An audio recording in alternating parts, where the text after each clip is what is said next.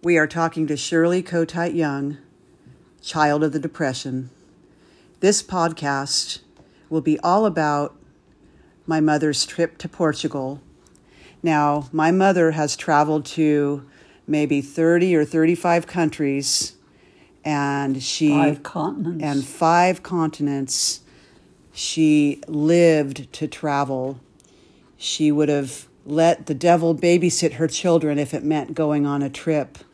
She dutifully took her own mother many, many places, and she even hauled all 4 of us in the car to Mexico and all the way across the country to New York. It seemed that my mother's travels defined who she was and what she loved to do, with possibly one exception, and it was probably her last big trip. She was about 78 years old, and she decided to go to Portugal, and we're going to let Shirley tell us what happened. Shirley, can you recall what prompted you to make the decision to try Portugal, and how did that happen? Well, a tour was offered, and I couldn't resist one last trip, although I shouldn't have gone because I had an awful cold, and my roommate was not sympathetic at all. She really ignored me. What happened did you realize on the flight over that things were going to go south? Yeah, things were going sour, but I made a valiant effort to go on the tour, and I wandered through the streets with the group.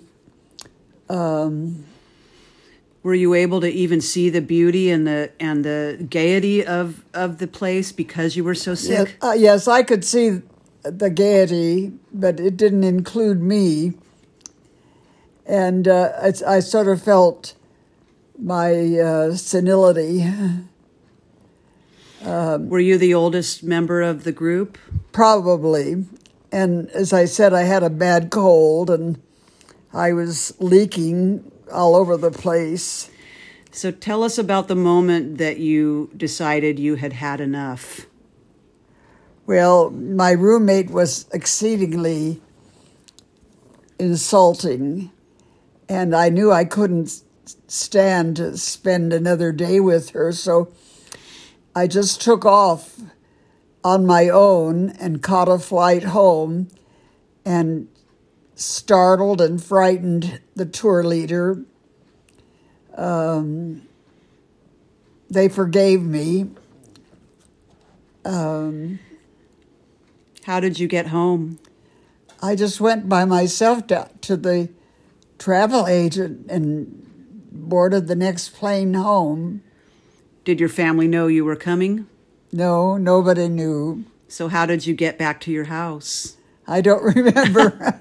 I think I was delirious. I think one of your daughters picked you up. Probably. And took you to In-N-Out Burger on the way home. Yeah.